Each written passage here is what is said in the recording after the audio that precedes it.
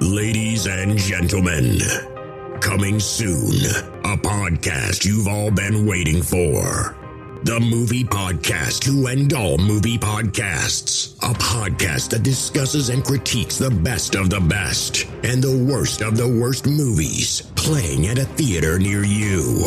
With a host whose opinions have been deemed as fact by your favorite fact checkers. And that's a fact.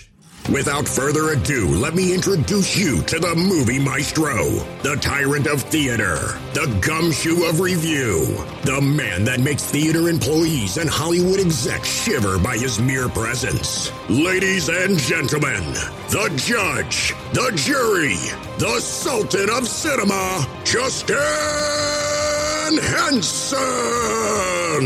Welcome to the Movie Wire. Welcome to this special episode of The Movie Wire. I'm your host, Justin Henson. On this special episode, we will be giving an early review of Doctor Strange and the Multiverse of Madness. This will be a spoiler-free review, so if you haven't seen the movie, don't worry. There will be no spoilers in this review. Want to hear my verdict? Let's get into it.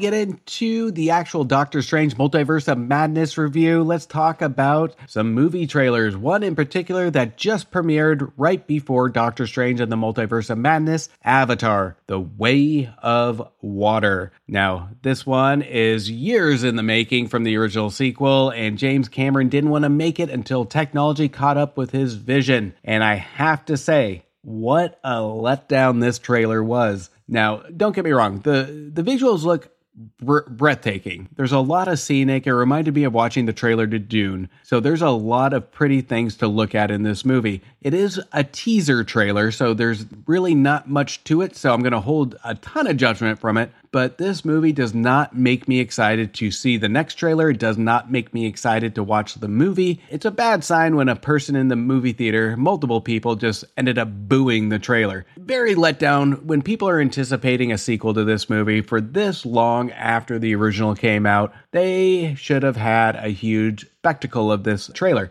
What a letdown. But you know what? Avatar 1 was successful because of its breathtaking visuals. We got that from this trailer. But what a complete boring trailer it was. If you were going to the movies to watch Doctor Strange 2 this weekend, expect to see the premiere of Avatar 2, The Way of the Water.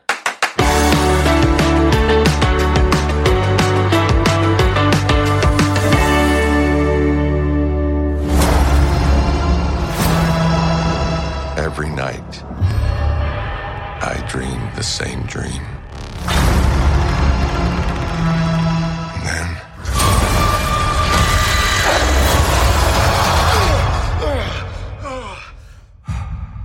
The nightmare begins.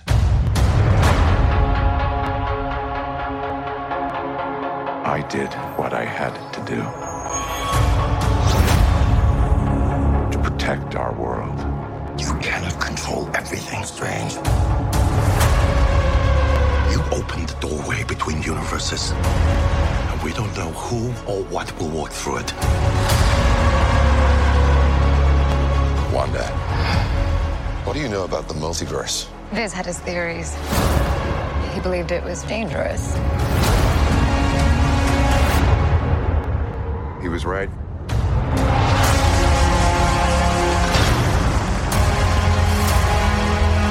I'm sorry, Stephen. Your desecration of reality will not go unpunished.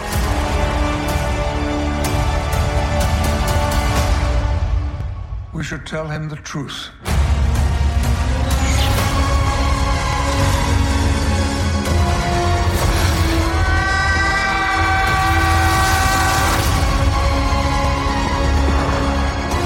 Things just got out of hand.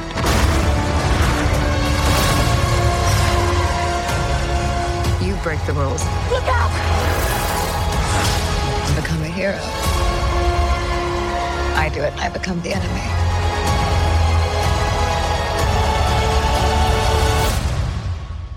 It doesn't seem fair.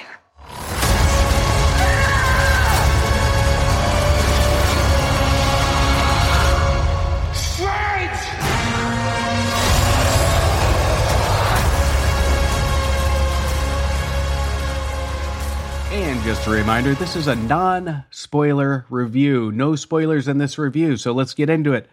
Doctor Strange and the Multiverse of Madness is now playing at a theater near you. The new, highly anticipated sequel to the original 2016 film starring Benedict Cumberbatch and following the highly well-received Spider-Man No Way Home, this movie had some pretty big shoes to follow after the emotional roller coaster that he appeared in. And Marvel seems to have gone all in on this one, hiring the ever-so-talented, personal favorite of mine, director Sam Raimi, to helm the film. The film, prior to its release, gave me actual goosebumps after seeing Sam Raimi back in the superhero directorial seat. And just looking at the movie poster that has the original Doctor Strange logo, but the Multiverse of Madness logo has more of a Mouth of Madness feel to it. This got me excited on where this film was going to go.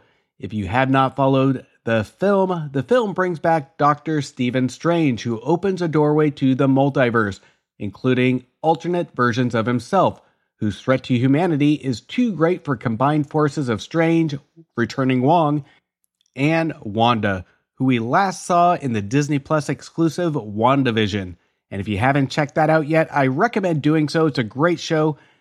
You might want to watch it before watching the film. You don't need to, but it will absolutely enhance your experience with the film and the understanding of the film. The storyline is enough to give Sam Raimi fans something to be excited about.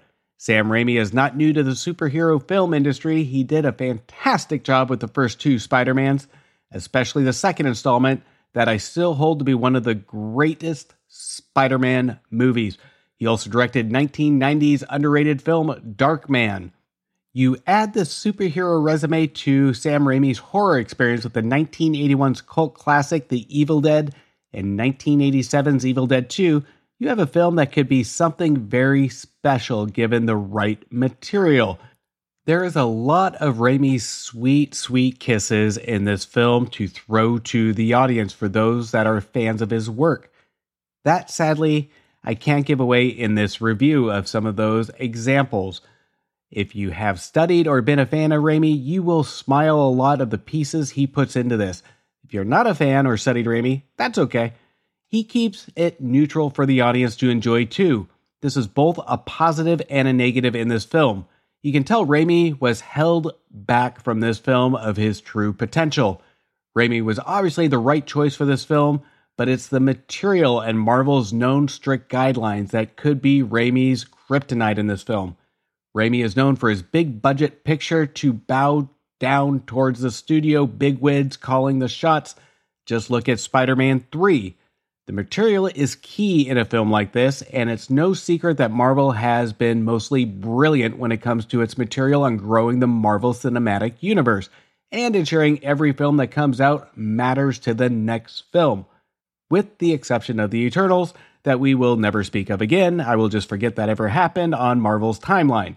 The movie was written by Michael Waldron, whose writing credits include very little, which, what I mean by little, I mean he did one episode of Rick and Morty, and then went on to write Loki for Disney Plus, and that's about it. This is a lot of faith Disney put in this writer that has such a talented director attached to it. This is where things must have started to fall apart. This is one thing to have a talented, well-experienced director and talented, well-experienced writer, but when you put a director that's talented and has a lot to his resume and match him with kind of an unexperienced writer, it becomes a recipe of Marvel cinematic disaster. Now, the film isn't a complete disaster. The movie is certainly entertaining. It gives Marvel fans just enough to be satisfied with, but that's about it. If it wasn't for moments put into this film that Marvel is known to make the audience cheer, this film would have been a complete letdown. I was a little baffled that the first movie following Spider-Man No Way Home and what should have been a developing character of Doctor Strange went backwards in his character development. And I'm a little confused on the aftermath of Spider-Man. I'm not going to explain why, but I don't know. That'll be for a later episode. I remember watching Doctor Strange's final line in Spider-Man No Way Home and getting emotional, not because of the situation, but because of the emotional impact of Strange's performance he gave us. His performance in this is very saturated and lifeless. I think Cumberbatch had difficulty finding the proper motivation and theme for what he wanted his character to do or go, or how he should be reacting in a film like this. I know he isn't complacent in the big budget Marvel satire because in the final scene of Spider-Man No Way Home, we get some real emotion from him, and there's a lot of development from that character. I was disappointed with Cumberbatch in this film.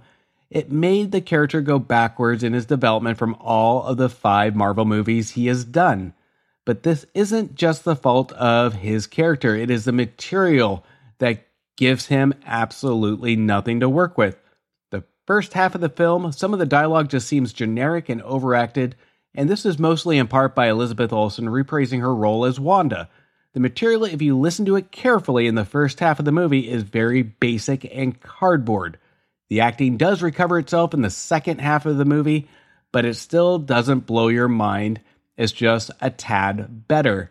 The film does have a nice thrilling pace to it that never feels boring, but does feel completely rushed, especially moments in the film that the fans will look forward to. That filmmaker should have just taken their time and let the audience soak everything in.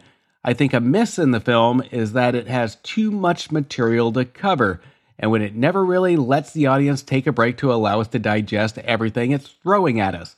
This is very important in a film like this, especially with a movie crowded with special effects and in-your-face visual. It tries to shove a lot in your face and a lot of information that is hard to process everything and really take it in and enjoy the film.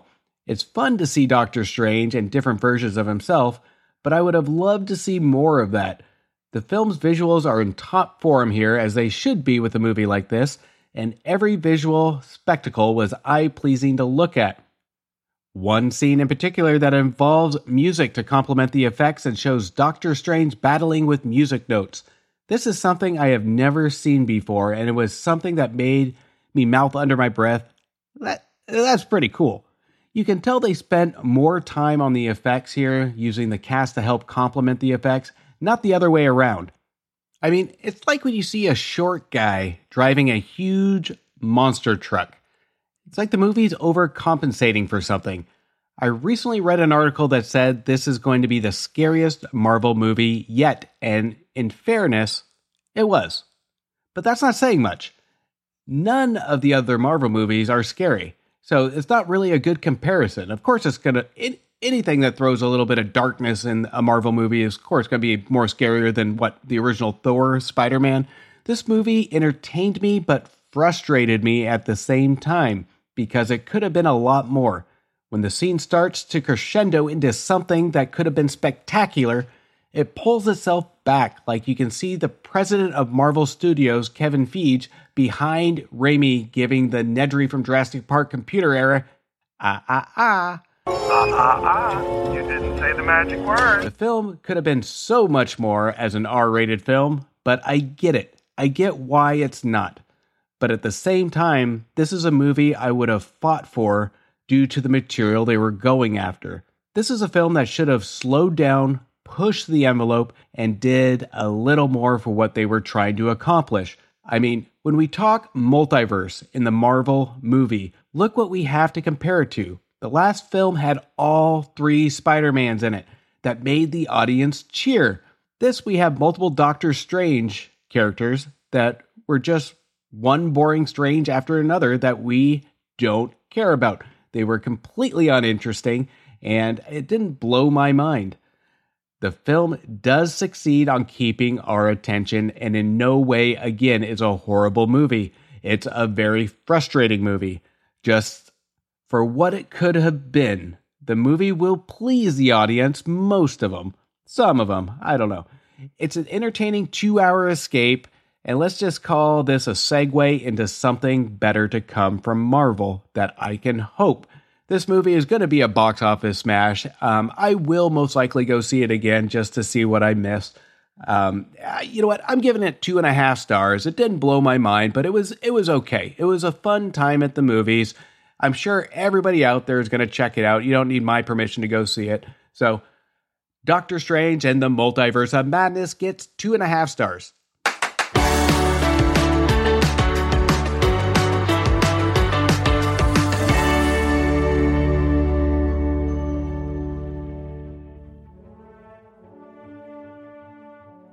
Hello, everyone. My name is Nick. I'm the host of Nikolai's Kitchen, and I'm also the host of the annual Live Stream for the Cure. Live Stream for the Cure is a charity event where we raise money with content creators and podcast partners from around the world for the Cancer Research Institute, a wonderful nonprofit researching cancer immunotherapy, training the body's immune system to fight all forms of cancer. This is a mission and a future that I truly believe in. And myself and my team worked tirelessly over the past 5 years to raise over $50,000 for this cause. This year, we're aiming for our biggest single goal to date of $20,000, and we cannot do it without your help. Please join us for the event May 19th through the 21st, starting at 9 a.m. Eastern, for 45 hours of content from people all over the world. Together, we can bring hope for a future immune to cancer. The more eyes we reach, the more dollars we raise. Please help us in making this goal a reality. Together, we can make a difference. That concludes this special edition of the Movie Wire. I hope you enjoyed the Doctor Strange Multiverse of Madness review. Have a fun time at the movies this weekend. Check it out. Pop me an email with your thoughts on the film. Don't forget to follow us and leave us a review on Apple Podcasts and Spotify. I will be releasing a spoiler review next week, and it'll be clearly labeled spoiler. So if you've seen the movie, you want to hear my thoughts on it, check it out next week. And until then, support your local movie theaters, and we'll see you at the movies. A verdict has been made on this episode of The Movie Wire by your host, Justin Henson. He thanks you for listening to the show. You can follow Justin on Instagram and Twitter at MovieWireShow, or visit his website, www.themoviewire.com. Oh, and don't forget to leave a review on Apple Podcasts and Spotify. I'm sure he'd love to hear from you. Until next time, we will see you at the movies.